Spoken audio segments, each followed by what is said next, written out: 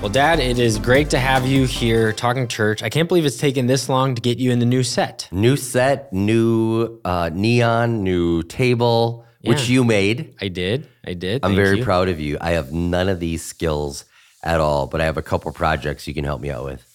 Yes, I'm building something for you right now, actually. Very good.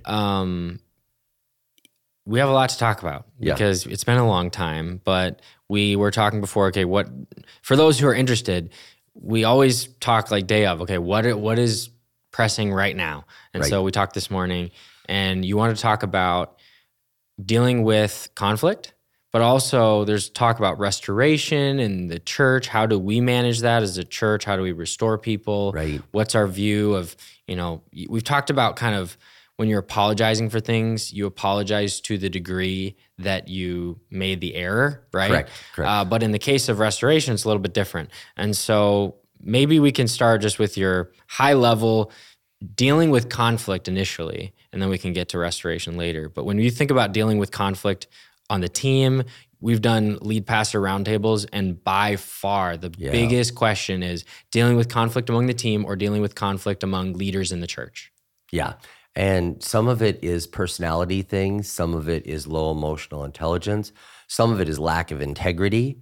Like I'll give you one of the conflict things was, what do I do with a pastor that's going to plant a church right across town from me? And I told them that we didn't want to do that. And it's like, so that's like lack of integrity, or they weren't clear about what they believed. Then there's like, what do I do with this person? Everyone on staff is angry with them. Or what do I do? There's tons of it. Or what do we do?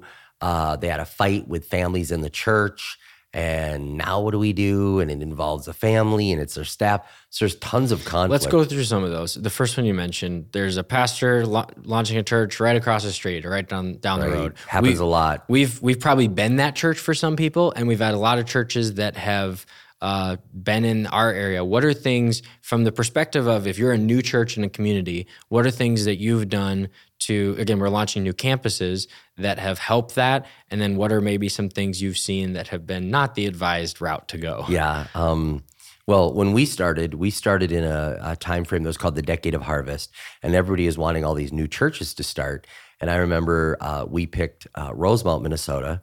And I remember meeting with a pastor that was in Apple Valley, which is the neighboring community. Like, they kind of blur. We know that, but the people listening don't.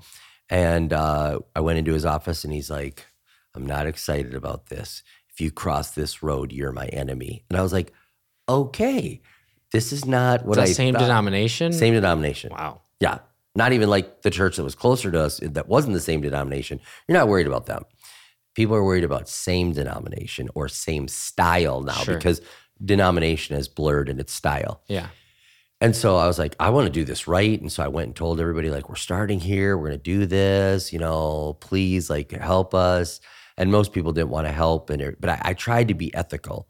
Now, on that same thought, I think at one point we had 7 churches within 30 minutes of our church that were from former staff. Like, they just started. Yeah. No, you're right. Yeah. Not one of them we started either. Like, but they were all people. Yeah, because sometimes we'll plant a church and say, hey, we're planting you guys. We're giving you money. We're sending people. Right. But this was not that. These were people that had left and then started on their own. Yep. And we bless them. And, I'm just like, all right. And by bless them, I mean, I don't stand in the way of any church. But when people would come to me and say, what do you think about this? This is the statement that I'll say. I think them starting right there is bringing a little confusion to the body, and I wish they wouldn't have done it. But I'm not going to stand in the way of any church plant. But the fact that you're asking me shows that it's bringing confusion to the church. And so that would be my first word of advice.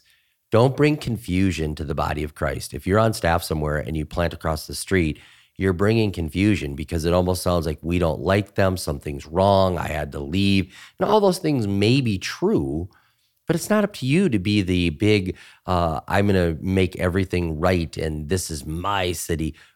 Was it your city? Did you move there to join their vision? And then, or were you raised there? So some people could make the argument that, you look at the population of a city, let's say just the city alone is 50,000 people, and there's 1,000 people that go to that church. There's so many people that still need to be reached. And that's obviously true. When you talk about planting across the street. Obviously, it's a figure of speech. Sometimes it's true. Right.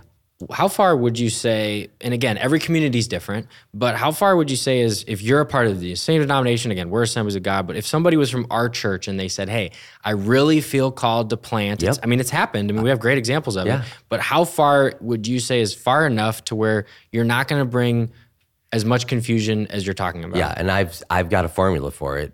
And I actually said this to leaders, but they're like, we don't want to be that strict, which is so weird because when somebody does something to you and starts like right next to you, you're like, seriously, we're right here. Why would you do that in the same family? And so the proposal I had was called 222. If you're on staff somewhere and you want to plant in the same town, leave for 2 years. If you leave for 2 years and come back and people join you, okay, you left. Be 20 miles away, okay? That's the 20, so 2 years away, 20 miles away. And then let's not start any new church next to another new church within 2 years. Let's give them 2 years to get their feet You're underneath saying a them. church plant that's been planted for 6 months, don't go right next to them. Because we were 1 year in, and another pastor, which I've talked about in the past, we've had different things, Lowell Lundstrom, started like 12 months later, 10 minutes away. And I'm like, like we barely got on our feet, and now people are like, oh, the next new thing is in town. And I was like, guys, and I don't think you own the franchise rights. Like I don't own 30 years of no churches starting here, but it's like, do you want to help? Like, and this is my point. Everything has a natural gestation period. Like, rabbits, it's weeks. Whales, it's like a year. Elephant, it's like 2 years. And you can't have a new baby. You can't have another new baby elephant for another 2 years after it's been, birthed.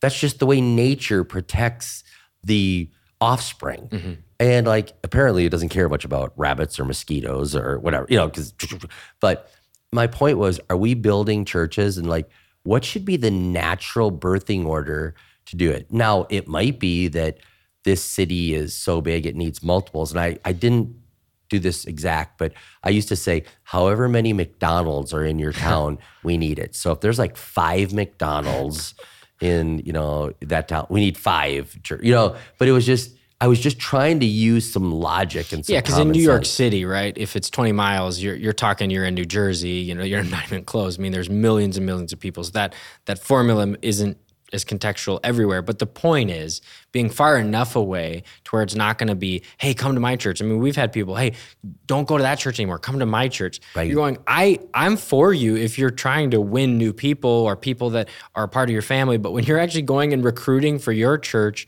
from other churches or from a church that you used to be on staff at, that's never healthy. No, and they everybody always uses the argument, but there's 100,000 people here that are unreached.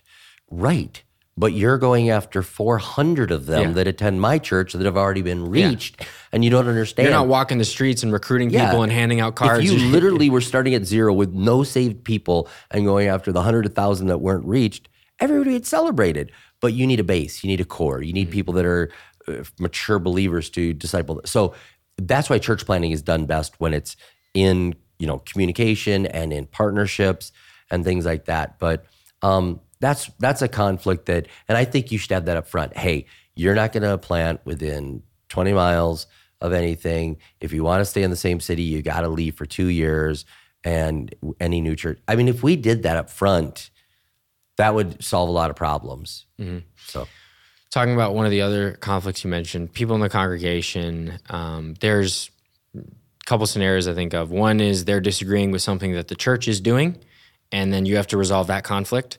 Or the other is they're disagreeing with somebody else in the church, and you're now the mediator, like you're Solomon, where they come with your problem. Yeah, let's deal with the real ones too. Like, I don't mean like the real. Here's what I mean. People can get mad at people all the time for the smallest things. Like we were on the Friday after Thanksgiving, whatever, and we were doing the doorbusters, and we were running into Home Depot to buy a drill, and we ran in, ran out. And I remember I had you and Connor with me. And this guy from church was there that I didn't know, but he's like, hey, Pastor Rob. I'm like, hey, get in the doorbusters. And then we ran out.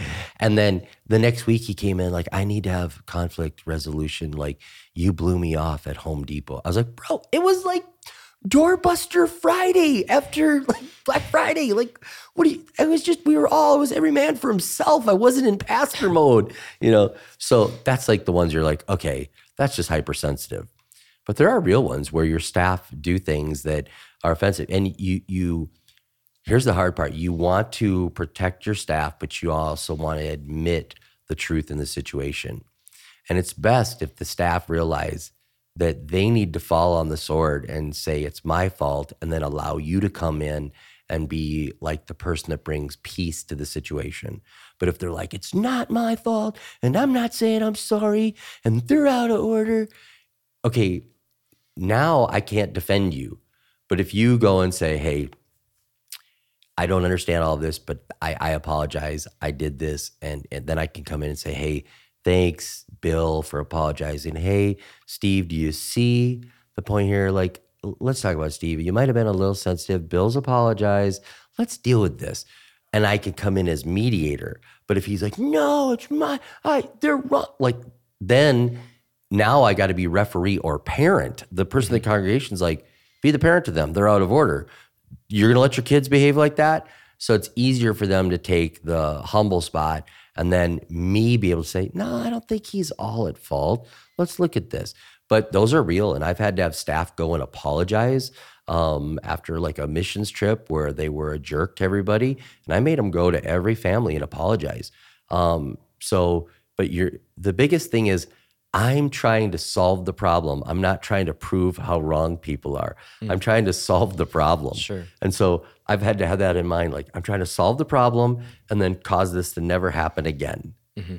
Are there any other conflicts that you think of, whether it be at conferences, when people pull you aside, hey, I just need a real quick question? I've noticed that of you, that you often get called in crisis because you've gone through so many. I mean, people read Fix It or they read your books and they go, you've gone through a lot of crisis. And they call you or they'll text you, give me your thoughts. Are there other things that jump out, questions that you get a lot? The biggest thing now is when people are doing things that are not fireable, but are highly offensive. Okay. You know what I'm saying? Like, they'll do something like, and I'll pick something really easy. Like, I remember I'll give you one just the other day. The other day at Men's Advance, I was doing the conference and this guy comes up to me and he goes, I got to let you know right now, I am highly offended at people wearing their hats in this service. And as the speaker, I want you to go up there and solve this. If the president was here, they would if the national anthem was played, you would and I'm just like, okay, he's offended, but nobody's getting fired. I'm not going to go up to the band and tell them all, take your hat off. But I just had to solve the problem. And I said, listen, I swear at a Men's Advance, we're in the North Woods. We're at a campground. It's just guys didn't even shower. Come on, cut them some slack. And I said, honestly, if they were going to meet the president, if they were at Easter Sunday, they wouldn't dress like this. Well, except for some of the band, maybe, but And I said, cut them some slack. Can you find some grace? Aren't you just glad they're here worshiping? And he was like, yeah. And I just diffused it. So I'm trying to, there's things that people do, like even guest speakers. We had a guest speaker in that drank, but he didn't drink on the stage. He drank, and it wasn't a service on the weekend. It was a weekday staff thing. And I said, listen. Yeah, we got a lot of emails about it because there's obviously because they're like, AG, we don't drink. Yeah. And so they're like, I can't believe you had somebody that would drink. I said, listen, we're going to take the good from them. We didn't have them speak on the stance on alcohol. That hasn't changed. There's a lot of people that have differing views, and you're constantly trying to do this. And I use this story from the Bible of, can I redirect your passion, is what I say to them. I said, on the Mount of Transfiguration, here you have Moses and Elijah and Jesus, right? And Peter's like, should we build a monument for each of you? And Jesus is like, no, love it. It's not what we're going to do. And he's almost like, Peter, I love your passion. Let me redirect your passion to what the mission is. And so whenever I'm in a conflict situation like that, I'm like, let me redirect your passion. It's not going your way, but are you going to trust me enough to redirect your passion or what you're upset about? And I've had to be creative. I've even had to say, like, okay, until you guys can forgive each other, and which you have to keep working towards, why don't you go to this campus and you go to that campus? Sure. Or literally. Yeah, I had that conversation the other day with someone who they broke up with their, boyfriend and girlfriend. They broke Yeah. up, and they're, well, what do we do? They don't want to come here anymore. And I said, You get the dog, I get the church. yeah. But I said, I can empathize that they don't really want to come to church and see their ex every time. But if they still want to be a part of our church, there's a couple of campuses that they could drive to, and it's creative solutions for sure. Exactly. So we mentioned restoration, and that could be a huge topic. Yeah, it's a big topic. It's in the news right now, so to speak. But in some ways, social media, right, makes that much more public than it used to be. When somebody leaves their church, now everyone knows about it, and then there's all this tea out there about hey, here's what happened, here's what's going on, and it's, oh my goodness, I know the inside scoop, or this person hurt me, and a lot of those things are legitimate. Some of those things are rumors. And there can be a tension. And so all of a sudden it's, all right, now this person, after several years or whatever it is, wants to get back into ministry. Talk about how we've approached that as a team, and then even some things you observe. And again, what are some things that are good practices, and what are some things that have not gone as well as you've seen throughout the years? So much on that. The first thing I want to say to everybody, though, is I believe there's a pathway back. There's a restoration pathway back for most things. I'll say that. Now, we'll get to what's not. But we'd rather celebrate your faithfulness than your comeback. So to anybody, we'd rather have you stay faithful, never fall, never walk away, never lapse, nothing. Faithful. That's the first thing I'd say. Second thing I'd say is there's a lot more people that are faithful than you realize. We see the people that were not faithful, but I serve on the board that actually does discipline for ministers. There's tens of thousands of pastors that are credentialed in our movement, and we deal with handfuls of these. Okay, they're terrible, they're tragic, they're sad, they're sinful, all the above. But we don't sit there all right, case number 1,947. It's not that. Okay, so I want people to know there are more ministers that are living it out, that are faithful, that have not fallen, that have not messed up, that have done the right thing. And we should celebrate that. Mm-hmm. Now, for the people that do mess up and sin and hurt people, there is a restoration pathway back. Mm-hmm. But I would say this right off the get-go, we've just had a policy of if it involves children in any way, there's no pathway back. Mm. You just disqualified yourself. You're going to have to pay the penalty for the legal system.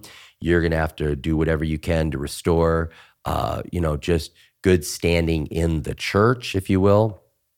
There's no pathway back into ministry if it involves children. We protect the children, and that's just outside of, I'm trying to figure out how to say it, but even the norms of relationship. Yeah. And so that one's no pathway back. When you look at what Jesus said about, it'd be better for you to have a millstone tied around your neck. Better be drowned in the Sea of Galilee is what he's saying. Yes. Than to offend one of these little ones. Yeah. So, but for others, there's a pathway back. And my thing is what you said. Can I pause you for a second? Yeah. You've talked about this before, but if something in the church, I think there's two realms, right? There's the things that we deem immoral as Christians, and then there's things that our society deems immoral that are illegal. You've always talked about if there's anything illegal, go to the police first. Yep. And then we'll handle our internal church things. But there's others that the world would say, why would you get fired for that? Or why would you get disciplined for that? So there's kind of those two sides of it. Yeah, and a case in point, if you looked at pornography and you were addicted to pornography, you would get let go of your job as a pastor on our team. If you looked at pornography and you worked at Target, they'd be as long as we don't see it, we don't care. I remember when I worked out in not in the church world, there were people that would show it at work, and Sure. So, sure. So you've got those two categories, and then you've got the illegal things that'd be illegal at Target or at River Valley. If somebody steals, it's illegal there, it's illegal here. And so what we've always said is tell the authorities first, because we never want to be accused of covering something up. So we're going to deal with the authorities right away. So the pathway back, we've had people that have fallen in our church, on our staff, and have had moral failures, financial failures, all sorts of things. And all of them require a plan to get back. First of all, the person has to truly repent. And I think it was Rick Warren said this. Whenever a pastor is caught in sin, it takes them 3 months to finally tell the truth. that they're like, no, I did not Why do do you that. think that is? Well, because they realize they're losing everything. They're losing their financial, they're losing their family, they're losing their church family, they're losing their platform, they're losing everything, which again, take an accountant at some accounting firm that commits adultery. They might lose their marriage, but they didn't lose their friends. They didn't lose their job. Sure. They're not now without an income. And so there's such a depth of it that it's like, no, Yeah. it's not true. It's not true. And then it's like, well, some of it, a little bit is true. It was emotional. Well, it was digital. Well, it was this. And then it was like, yeah, it was. And it's like when they realize like, I just got fired and it's over. So it's like, takes a while to get there, but you have to be willing. You have to truly repent of what you did. And if the person truly has repented, then there's a pathway back for many of them. Now, usually that involves a person overseeing the process. And in our case, all of those things are a 2-year plan. 1 year completely out of ministry, and then 1 year, if you're working your plan right, under supervised ministry, which means you couldn't be a lead pastor. You could be an assistant pastor, but you cannot be the lead over anything like that. And in that process, we're dealing with the family of the person. We're dealing with the person. They're going to counseling. There's required reading. I once, in a restoration case for a person, read every book that they were told to read. I said, I want to be an encouragement to your restoration. You're one of my friends. And I want to read every book you have to read with you and discuss it with you. And it was kind of like saying, I'll show up every day to work out with you, and it's like, you're more prone to, to finish. And so there's books, there's counseling, there's healing that is done, there's time, and nobody ever, I don't know, everybody has a different view. Like, is it a year? Is it 2 years? Is it 3 months? For me, I like the year out completely. And then with the permission of your spouse and the person doing your restoration, are you allowed to come back? Because the spouse might be like, you don't understand. They're fooling you. Or they might even be too afraid to say that. They might say, I'm too afraid to trust again because I haven't seen a long enough track record. Sure. But if you go that 1 year out and then do all the things that and now there may need to be restitution and then they, after that process, they can come back. But here's another thing. I don't think people should always come back to pastoral ministry. There's a big harvest field out there. You could do other things to help. But I celebrate their comeback because we all need grace. But if I'm asking somebody, have they done it? Have they submitted to the authorities? Have the authorities signed off? Has their spouse signed off? Have they made restitution whenever possible that they could do that? And now how are they going to live differently? And then I don't want to see somebody that has any blame game, like, well, I wouldn't have done it if this, or it was the perfect storm, and they almost are like making it sound like it was not their fault. Yeah. I want somebody to say, no, I was sinful. And James says that sin, when it's fully conceived, brings forth death. And this brought forth death. And I did it. And I was enticed and I was lured away. And I don't blame anyone. And it's not my dad's fault. And it's not a generational thing. And it's like me.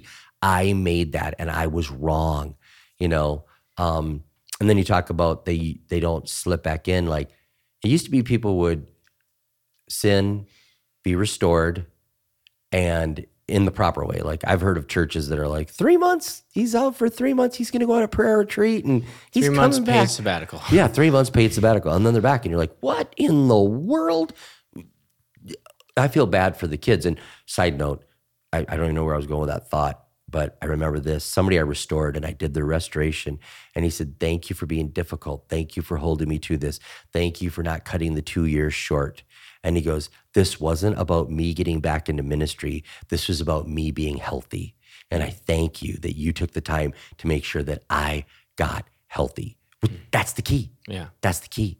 And so it's like getting those people back into ministry healthy and whole. We're not trying to speed them back. Oh, I was going to say about It used to be that the person was maybe in a high profile place, they fell, they were restored, and they came back to a small town. Nobody knew about them, and they just kind of were able to start over again. Now, man, you got people tracking you on social media, and they're like, he moved here, he bought this house, he's got this car, here's his bike, here's this, and you're like, here's him walking with his wife. And you're just like, you can't get away. And then unfortunately, many times you get hired by a higher profile place, and then all of a sudden the whole world's talking about you. Sure. And I don't know. What would you say to, you mentioned for some people, it's right for them not to go into pastoral ministry again. Right. Maybe that sin has disqualified them, or God's going to use them in a new way. A weakness in their marriage, and they can't, Yeah.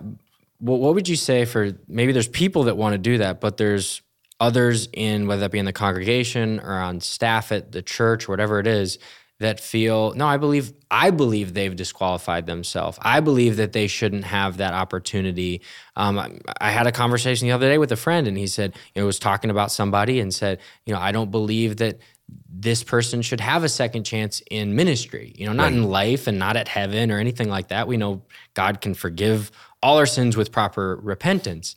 But what would you say to those people that feel if you sin to a certain degree, which I think is a fair question, to what degree, you're disqualified from ministry forever? Yeah, and there's not a Bible verse. Like, that's why it's so big of an issue. And then people will look back to David, and then you got to say, okay, but David was the king, anointed to be the king, and this was pre-Jesus Christ dying on the cross, before the Holy Spirit takes up residence within you.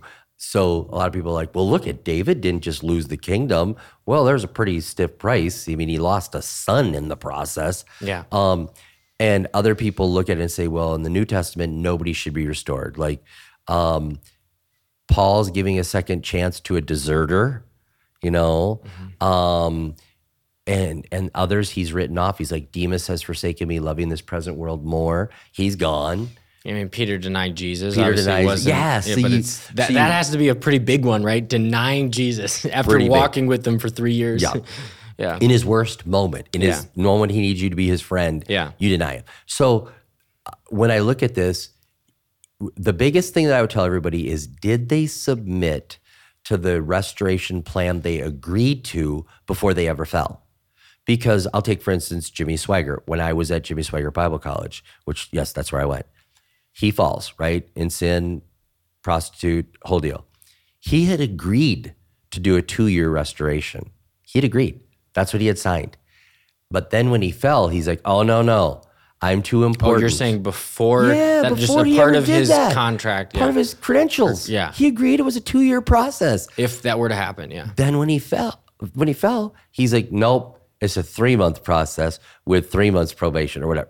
He changed the game.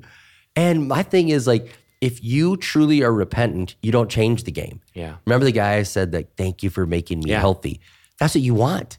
So when people say, I can't believe that they're restored, I would ask them, did they do what they said they would do before they were restored? That's number one.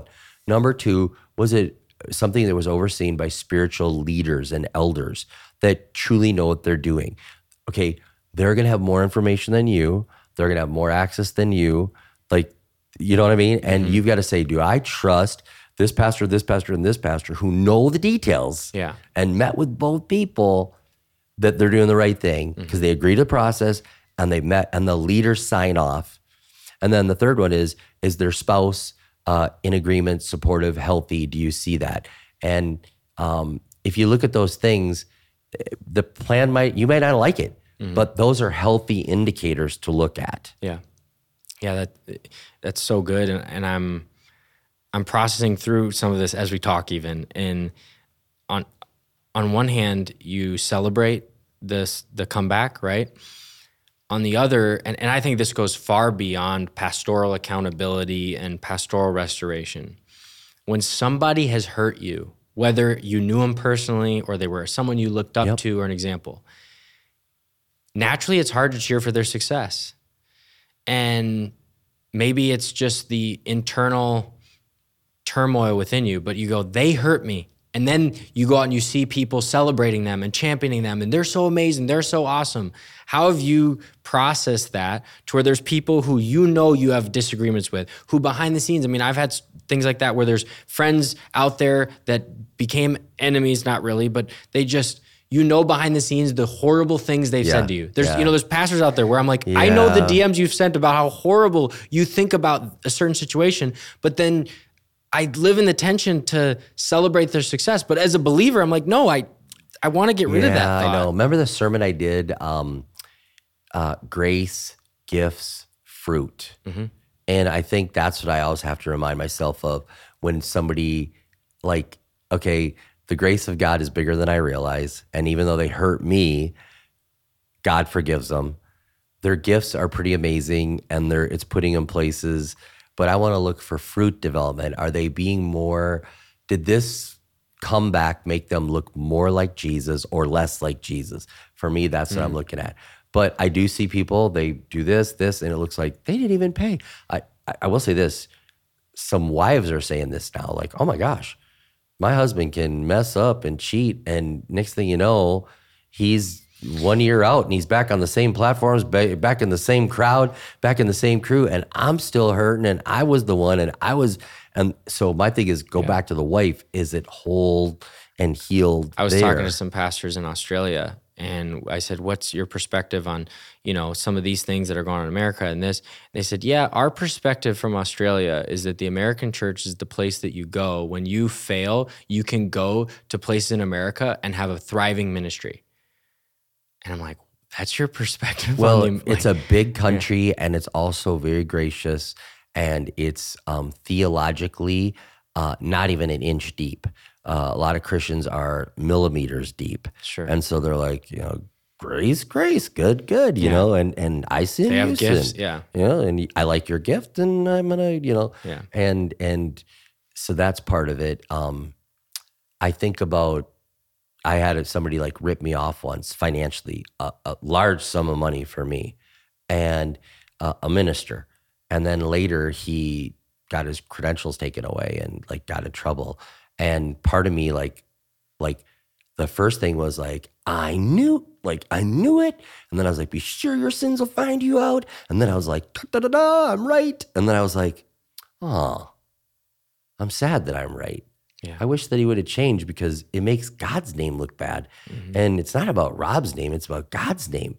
And then I just started feeling bad, like, oh man, I wish he would have never, because it's not about me feeling good, like, it's about, I don't want anybody to not love Jesus because of how somebody walked out their faith and messed up. So to me, I was sad, Yeah, I think oftentimes when we get in those moments, we're caught pointing our finger at the woman that's brought to Jesus instead of looking to Jesus, realizing the message that he's saying. We're those people with the stones, right? We're ready to stone them. We're ready to go. And I live in that constant tension of you feel that energy well up inside you, serves them right. They're getting what they deserve.